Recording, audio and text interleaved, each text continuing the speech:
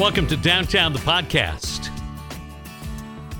From glorious Bangor, Maine, where springtime is but a rumor. Rich Kimball here with Carrie Haskell.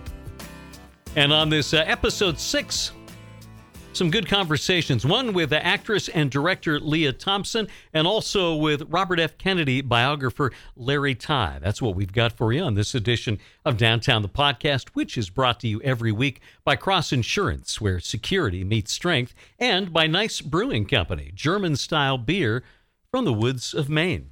Lea Thompson has been making movies and television shows for more than 4 decades. Of course, known for her work in the Back to the Future trilogy, starred in a very successful NBC comedy series in the late 90s, Caroline in the City, and has continued to work nonstop in shows like Switched at Birth, also Scorpion, has directed a lot of episodic television, but makes her featured television directorial debut with a new film entitled The Year of Spectacular Men that hits theaters and video on demand as well on June 15th. We had a chance to catch up with Lea Thompson and talk about the new movie and some of the stops along her career. Thank you so much for visiting with us here.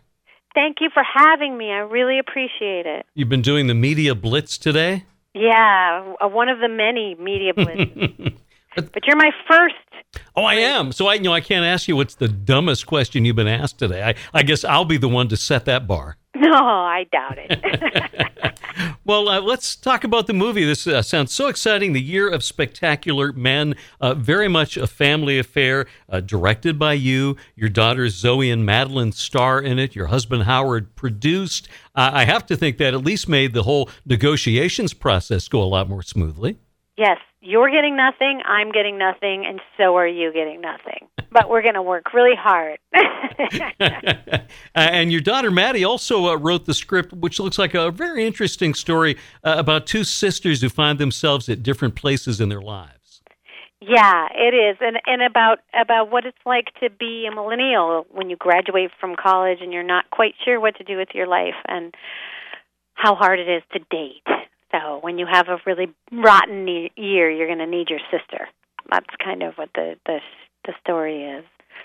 But it's quite lovely, and it's very rare that you actually have a movie written by a young woman for young women. And all the times that when I was an ingenue, I never had a single word written by a woman, much less a young woman. So it's really interesting to have her own story told by her. Well, I'm also excited to see a movie that's about real people, and it's no knock on comic book movies and on movies with things blowing up constantly, but it seems like it's harder to find movies about people and relationships these days. Yeah, I know. That's really hard. I go to the previews, and I'm like, really? Do I have to see something blowing up and people getting killed and shot? I don't really need to see that. I agree, and it's rare, and it's also rare to see a comedy about a woman in her 20s. Like usually, women they write stories about women when they're like 17 or 16, and then they turn 30 magically, and there's movies about people in their 30s, but not women in their 20s, not comedies about women in their 20s. It's very unusual. So I'm hoping that we're fitting. That was the first thing that Madeline thought. She was like, when I go to Netflix, I can't find anything for me. I want to make something for me and my generation, and so because there's hopefully people will watch it because there are so few of them. Well, and is there hopefully some reason to believe here that with the Me Too movement, one of the outgrowths of this will be that we'll hear more women's voices, young women's voices, all women's voices, not only in front of the camera, but behind the camera and in producing and writing. Yeah, I know. And the great thing about that is, when you have diversity, you also have new stories, new points of view, new combinations of people that you haven't seen. When all of our stories are written by the same kind of person, you get this, not all the time, but you get the same kind of point of view. So it's good for all of us to have stories written by different kinds of people. And I find it's interesting when men and men in their 40s or 50s watch this movie. They really enjoy it because they really haven't seen this point of view. It's been a mystery to them what women actually think and what women actually talk to each other about and what they actually feel. And I've always been surprised at how unusual it is, for men to see this story, and how fascinating it is. It's good for everybody. Well, it'd be good for young men too. I mean, I can vaguely remember being in my 20s, but I know at the time I had absolutely no idea what women my age were thinking. Right. No, it is good. I just did an interview with a guy who'd seen the movie, and he was, he said he cried a lot, and he had no idea that women took to heart so much when a man broke their heart. Like he really was so surprised, and I was like, really? And he was like, yeah. Somehow I just thought that they didn't really care, and I was like, are you crazy? So it is good. It's good. That's the beauty of my business or our business of entertainment and stuff, is that you get to really show people their own humanity, and you get to literally walk a mile in someone else's shoes, depending upon the movie you're watching, and that's why these kind of personal movies are so great, because this is also a movie, these independent movies, they haven't been through the mill of everybody deciding, people with jobs right in the studios, all these people whose job is to say, I don't think that's funny, or that girl's not pretty enough, or girls shouldn't do that, and that guy should be nicer. No one. This didn't go through that kind of vetting. This is this one writer's pure vision, and so it's less diluted, and I love that about independent film. I love that about acting in independent film, because I feel like I'm more in touch with the being an actual muse, closer to what someone really wanted to do. Well, yeah, and the best movies, like the best art, help us find truth, and it sounds like this is going to be a wonderful example of that. I hope so. I mean, Maddie did some beautiful writing. She has 3 kind of voiceovers in it that are just beautiful. She's a wonderful writer, and funny too. It's funny and it's poignant, and I love this kind of comedy where, which is kind of like a revolution right now, where especially in good TV, and I think Judd Apatow did a lot of this too, but not all the time. But where you're not telling the audience exactly where to laugh and where to cry. Do you know what I mean? It's a little more subtle. You can kind of find the pieces that really touch you and find the pieces that really make you laugh. But we're not highlighting it with tricks of the trade, and I'm really proud of that. It's a little more subtle that way. We're talking with Lea Thompson. The Year of Spectacular Men opens in theaters on June 15th. What are the particular rewards and perhaps challenges of working with family, particularly with directing your daughters? It's a really interesting situation. I mean, I honestly don't believe that there's ever been a movie directed by a mom where sisters play the sisters. I really don't. I mean, there must be, but I can't find one. So and that the sister has written it. It's so interesting, and it's slightly autobiographical. So it was really an interesting project. It's taken 4 years, and we've all grown with it, and we all supported each other in our new kind of things. I mean, it's Madeline's first screenplay. It was the first time she scored a movie. It was Zoe's first time producing a movie. It was my first time directing a feature. I've directed TV, movies, and episodic TV, but my own first feature. So we all kind of supported each other in our efforts to better ourselves, to do something new and to move forward in this industry. And so, that's something that I think women have to learn, is how to take partners and how to get into groups in order to get something done. I think we naturally think, well, we got to do it ourselves, But it was great for me to learn from them as well as have them learn from me, and all learn together at the same time. And I'm a real family person. I adore my children. They're fascinating women, really interesting, strong, powerful women, and they've taught me a lot about myself, and we've been there for each other when we felt weak, like I can't do this. We'd be there for each other to say, yes, you can. And I feel like it's a whole new part of my life where I am finally taking charge of my own kind of destiny in a way, having been in this business for a very long time. I think I made my first dollar in the arts when I was 14 or 13, so it's been 40 years of this, and so I feel like it's a whole new world. Like, they've really helped me and given me a lot by letting me direct them and help. And Zoe is a big star, my youngest, and she really helped us get the money, and so we've all done different things in order to make this happen. And it's been really like the greatest experience of my life, I have to tell you. That sounds very exciting. I also saw that you did a pilot with Lee Daniels called Our People. Yes, I did, but they didn't pick it up. Ooh. Sadly. So that was sad. But that just means I get to direct more and concentrate more on the directing. It's a lot easier to just act. So that would have been a cushier job. Well, yeah. Each thing I do, each thing you do, whether it succeeds or fails, teaches you something.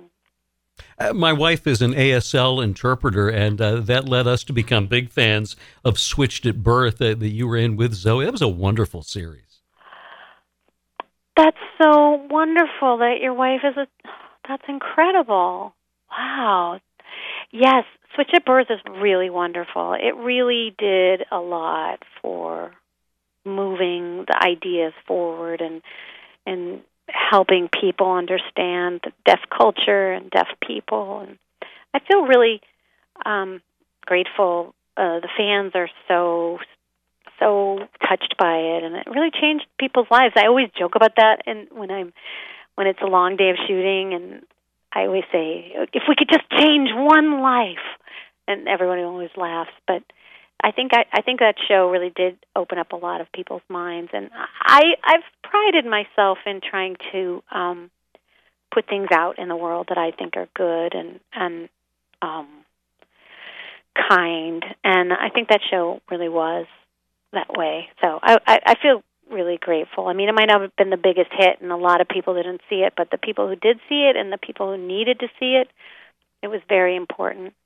Well, we loved it very much. We're talking with Lea Thompson here on Downtown. We would be remiss if we didn't bring up, of course, Back to the Future, the trilogy. It's been more than 30 years now. Did you have any idea in making those films that 3 decades later, people would not only be talking about it, but have this incredible affection for those characters in that story? No. And it kind of went through a dark period, I think, somewhere around in the 90s. And then all of a sudden, it just, when the 2001 hit, it just took on its own, like a wave of life again. And but my mother-in-law watches it with her daughter, her daughter's daughter, and her daughter's daughter. Like, all these generations can watch that movie and get something different out of it. And for whatever reason, it's just had such legs as a movie, and we're all surprised, really surprised. I mean, I've heard Bob Zemeckis say just didn't really think that would be the movie, because he's made such great movies. And I feel really lucky that I've known for such a great part, because Lorraine McFly, because I played all these different incarnations of her, and she was such a crazy character. I feel really lucky to have played her. She's a real character. Yeah, what did you like? What did you like best about Lorraine? What? What did you like best about Lorraine? I liked best that I thought she was a very complicated character. I thought she was so interesting, and slightly off. The fact that she was in love with her son was very weird and off, and I just think that I did a good job creating the character and helping tell the story in a better way, which is what you're really there for.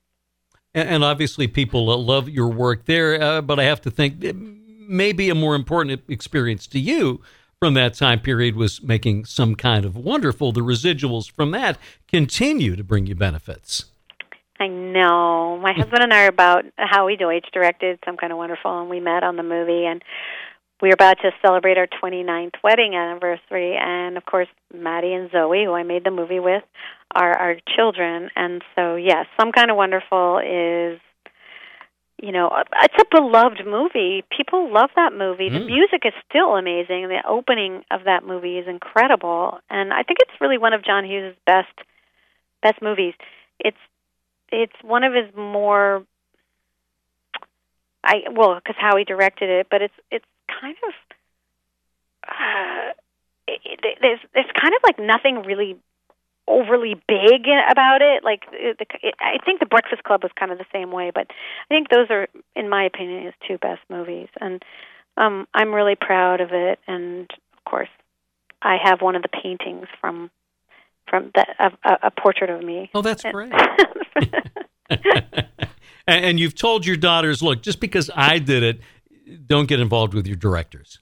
I know. I was thinking about that with what you're saying. Like, you're not supposed to date anybody that you're working with and all that. But full disclosure, we didn't start dating till after the movie was over. Well, we're so excited to see The Year of Spectacular Men. You obviously enjoy the experience of directing. Will there be more of that coming up in your future?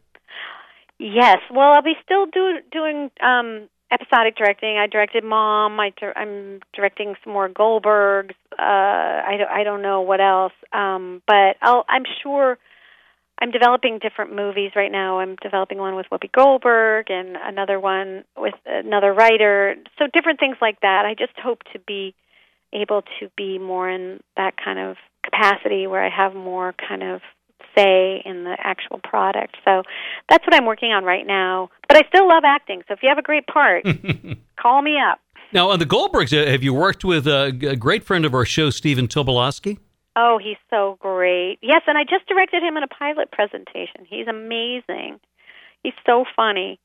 I'm very excited about working with him again. And there's so many great actors on that show. And I really enjoy it. It's great. So I have that coming up, and fingers crossed. And if you can't get to the theaters to see The Year of Spectacular Men, it should be out in video on demand on the 15th of June, and then it'll be on the other platforms as they bloom. Probably. Thank you for doing your research and everything. I really appreciate it. Oh, well, thank you for coming on with us. I've been a fan of your work for years, and I look forward to seeing the movie and hope this is just the beginning of more feature films for you. You're so kind. Thank you. Thank you, Leah. Say hello to your wife for me. I will do that, and good luck with the movie. Thank you. That is actor and now director Leah Thompson talking about her new film, The Year of Spectacular Men. It's in theaters and video on demand on June 15th. And what a delight she was to talk to. Isn't it always nice, Carrie, when you talk to somebody and they not only live up to your hopes and your expectations, but exceeded? And she certainly did that.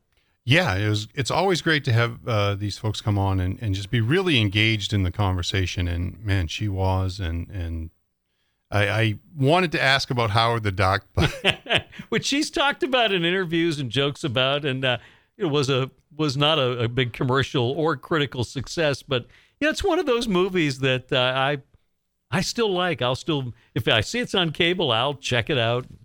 And it was the first Marvel movie. It was the first Marvel comic to be turned into a feature film.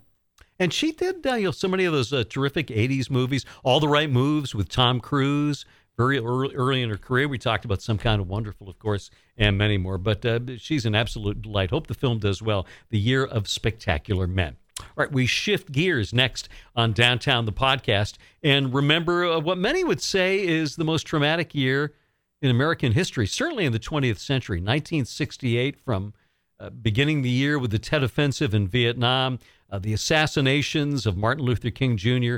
and Bobby Kennedy, violence at the Democratic Convention in Chicago, and on and on and on that year.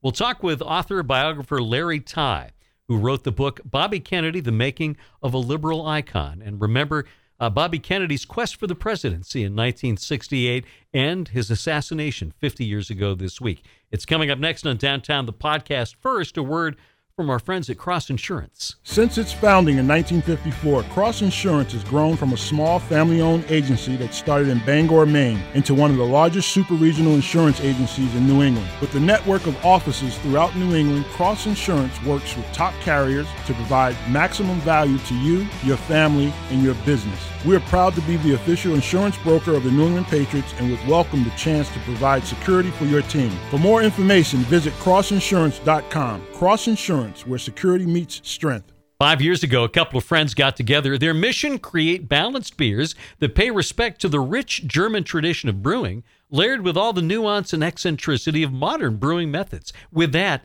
Nice Brewing Company was born. Based in Limerick, Maine, right in the foothills of the White Mountains, Dustin and Tim combine their love of beer, science, and their German heritage for truly unique brews. Whether it's the Nice Weiss, the Sonnenschein, IPAs, stouts, porters, or any of the seasonal offerings, you'll love what they've got brewing at Nice. Ask for Nice beer at your favorite restaurant or bar. And visit the tasting room in Limerick. If you're in Maine, they're open Fridays from 2 to 8, Saturdays from 12 to 7, and Sundays 12 to 5. You can also visit the website at nicebeer.com to learn more. That's Nice, Gneiss. Work hard, play hard, be nice. Hey Jude, don't make it bad. Take a sad song and make it better. About 50 years ago this week, the Beatles were working on that song and others.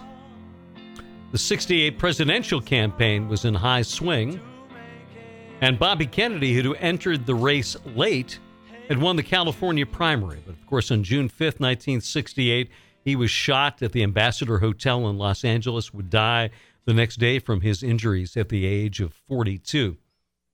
50 years later, Bobby Kennedy viewed in many ways differently from his brother Jack, who had made it to the presidency. And maybe it's because of the possibilities that existed that were never fulfilled with the assassination of Bobby in June of 1968. We talked about that on this 50th anniversary week with Larry Tye, the author of a book, Bobby Kennedy, The Making of a Liberal Icon. We're looking back throughout the spring and summer at 1968 and wanted to talk with you about Bobby Kennedy, and not just what happened in 1968, but the evolution of Bobby Kennedy that you wrote so eloquently about in your book. Let's start with the word liberal. There was a time when that was not a pejorative term here in America. There was a time when that wasn't a pejorative term, and there was a time where that adjective didn't describe Bobby Kennedy. The young Bobby Kennedy, when he was starting out just after law school, went to work for the table-thumping, red-hunting Senator Joseph McCarthy, which is not exactly a place we would have expected to see our liberal icon Bobby Kennedy. No, but that experience transformed him in many ways. How did that help him begin his path to becoming a liberal icon? So it was, on the one hand, his maiden voyage in terms of the whole world of politics, and he got to see how people worked with the press and manipulated public opinion to turn it around on an issue that they were passionate about. And Joe McCarthy was certainly passionate about the issue of looking for communists behind every pillar at the State Department. And with Bobby Kennedy, he had an experience with McCarthy. He came away liking Joe McCarthy, despising McCarthy's young protege named Roy Cohn, who went on 40 years later to be Donald Trump's tutor. And Bobby, as he did in everything in life, started out knowing very little and ended up coming away learning from what he had been through. And the McCarthy experience helped him get launched in politics, but also helped him come to see that he was more liberal than conservative. Well, he had a very interesting disposition as the runt of the litter. You point out that his brother Jack often referred to him as Black Robert, and a lot of people you spoke with talked about good Bobby and bad Bobby. Yes, so Bobby Kennedy's father, the guy who really controlled the whole Kennedy family, was the patriarch Joseph P. Kennedy. And Joe Kennedy had zero expectations for his middle son, Bobby. As you mentioned, he referred to him as the runt of the litter. That was partly a reflection on his size. He was the smallest of the Kennedy boys, but it was also a reflection on the fact that he seemed like the one least likely to succeed.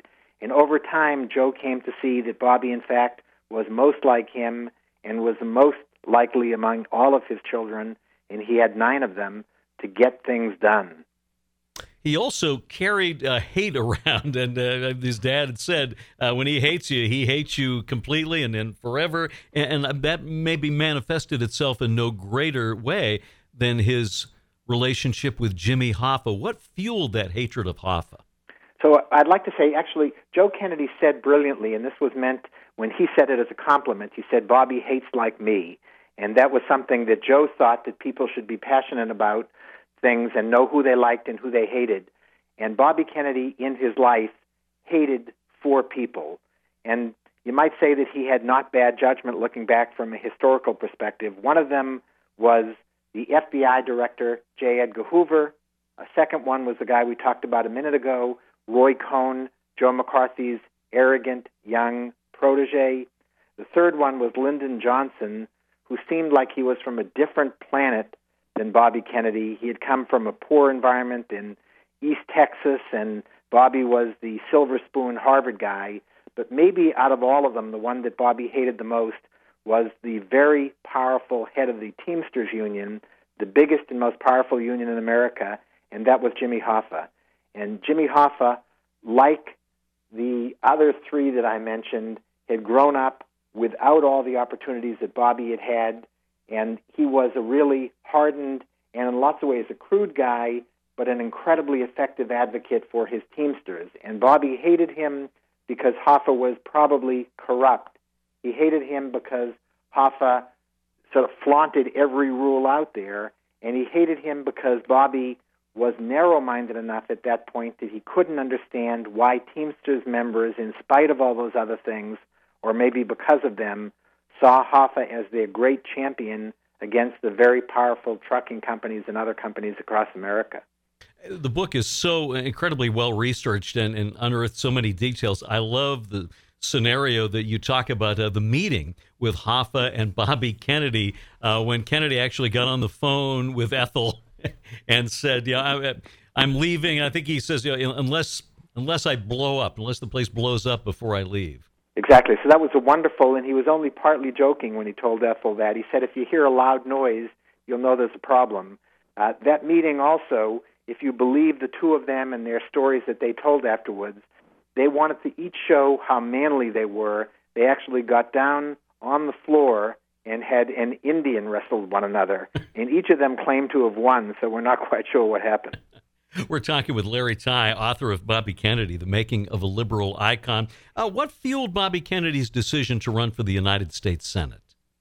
So if he had in his life any epiphany moment, it was that moment in November of 1963 when he was just getting out of the swimming pool at his great estate called Hickory Hill outside of Washington, and the phone rang. And it was the poolside hotline to the White House.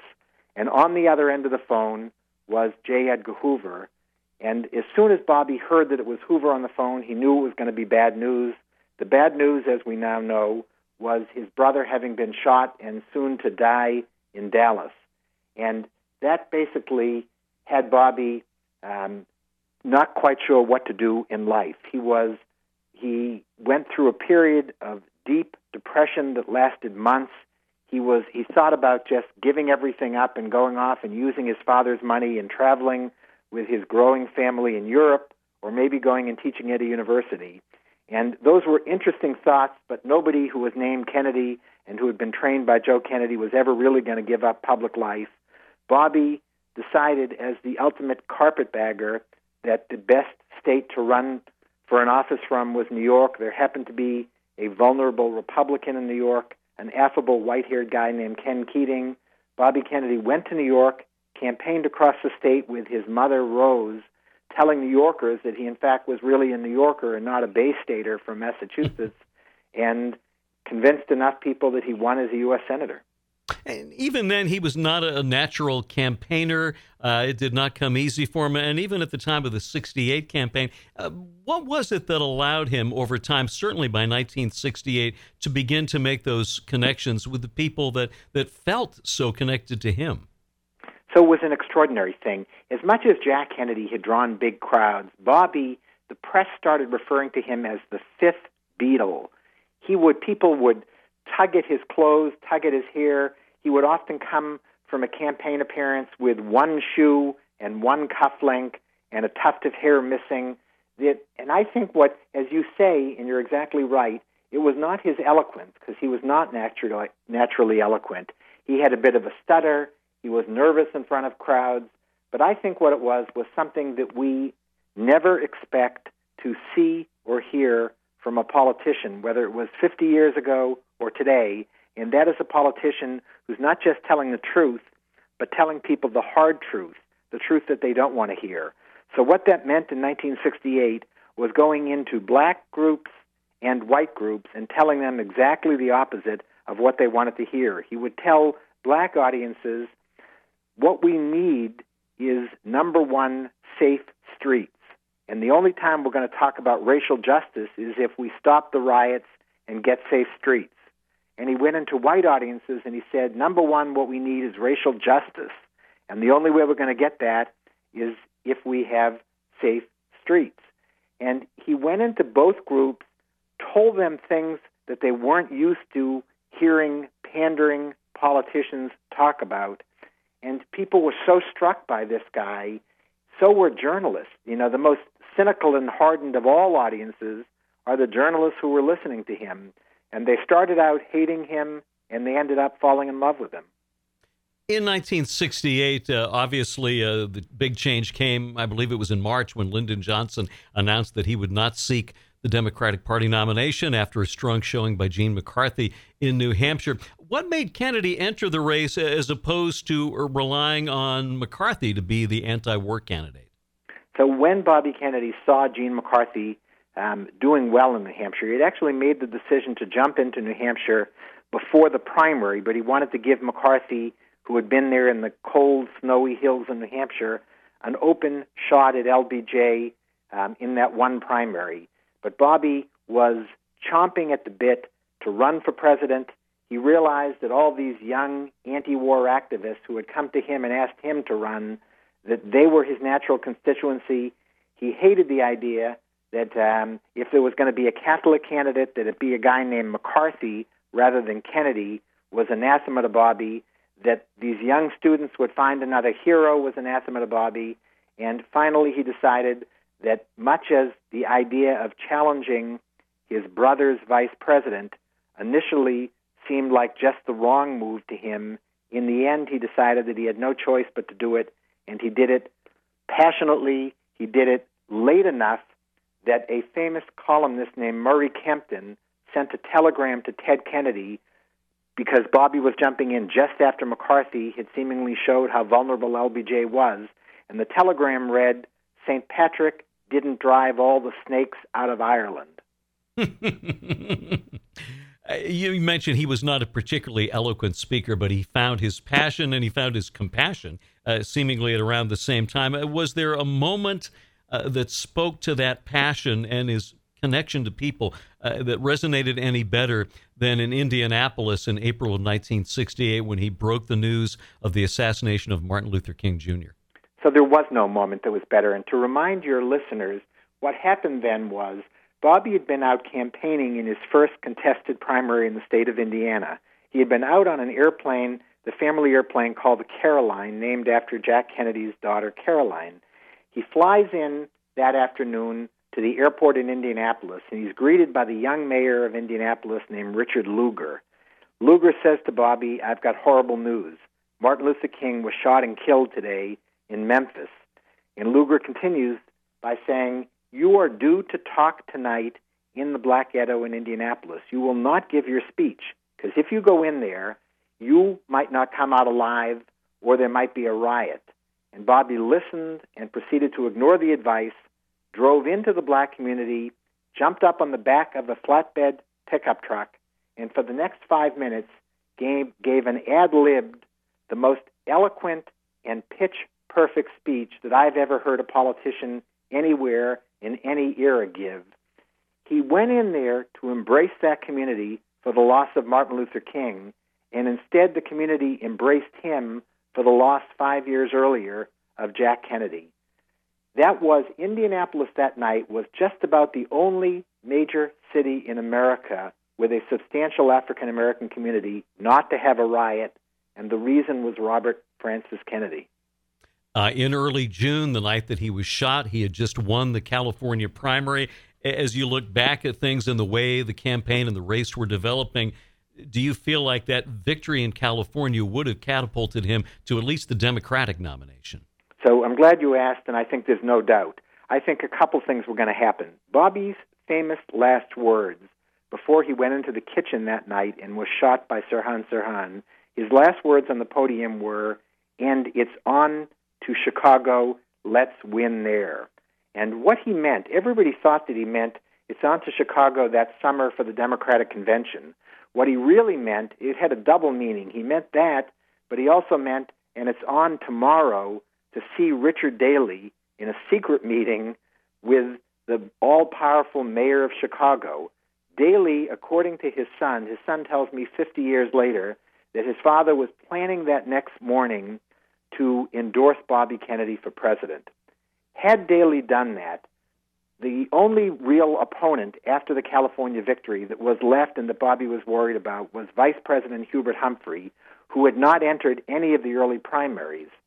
Had Daley kicked off the wave, I think, of endorsements that would have followed his by big, powerful politicians, mayors of big cities and governors, I think it would have been impossible for Humphrey to win the nomination. Bobby would have been the nominee in Chicago. The way Democrats worked back then, the way both parties worked back then, is the top two candidates united to form a ticket. And I think the ticket in 68 would have been Kennedy, Humphrey. I think that had you had no riots in Chicago, had you had Bobby Kennedy, who 8 years before had run his brother Jack's successful campaign against Nixon and knew every one of Nixon's quirks and vulnerabilities, had you had a ticket like that, I think that they would have trounced Richard Nixon. But you don't have to believe what I think. Richard Nixon was convinced that Bobby was going to be the nominee, and Richard Nixon was as worried as he could be because he knew that every dirty trick and hardball tactic that Nixon had learned, he had learned in 60 from Bobby Kennedy. That was such a traumatic year, some would say the most turbulent in the 20th century at the very least.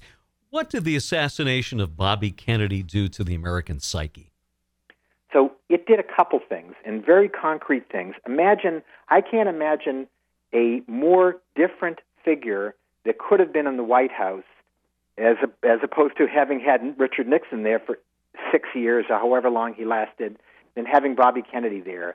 It gave America, having lost Jack Kennedy, then Martin Luther King, then Bobby Kennedy, many liberals and many young people who were engaged in the process, I think, lost hope in 1968. They lost hope. They lost the chance of having Bobby Kennedy. They lost a sense that issues like racial injustice and poverty and the war in Vietnam, instead of being at the top of the agenda and really having given those a shot at redressing, we ended up staying in Vietnam 2 or 3 years longer than we had to. We ended up having issues simmer for 50 years, and we see what the result is today in terms of racial tension. We ended up with poverty, where Bobby Kennedy would have made that his number one agenda item. The psyche of America and the factual on-the-ground reality in America, I think, couldn't have been more different and couldn't have been more changed by one event than by the assassination that night exactly 50 years ago. 50 years have gone by, and in that time, while Jack Kennedy is still revered, at least some of the shine may have come off his legend as we've learned more about him. But it seems to me that 5 decades later have made Bobby Kennedy's star shine even brighter because of what we didn't know, and that's what he could have done if given that opportunity. You're exactly right, that Bobby Kennedy had no shot to show us what he could have done. So it was all a question of hope. He also had no chance to disappoint us. Jack Kennedy gave us 3 years of a partly successful presidency. Bobby Kennedy left us with a sense, in my mind at least, of always seeing that young guy, 42 years old, tousled, windblown hair, buck teeth, and enormous possibility, and now we'll never know. Author Larry Tye, who wrote Bobby Kennedy, The Making of a Liberal Icon, remembering Bobby Kennedy on this 50th anniversary of his assassination. As we wrap up Downtown, the podcast. Thanks to our sponsors, Cross Insurance, where security meets strength, and Nice Brewing Company, German-style beer from the woods of Maine. Don't forget to listen to Downtown every day, 4 to 6 p.m. Eastern Time on WZON Radio out of Bangor, Maine, WKIT HD3, streaming audio on our website, downtownwithrichkimball.com, and you can download the WZON app as well. Tell your friends about the podcast, subscribe, spread the word, and join us next week for another edition of Downtown, the podcast.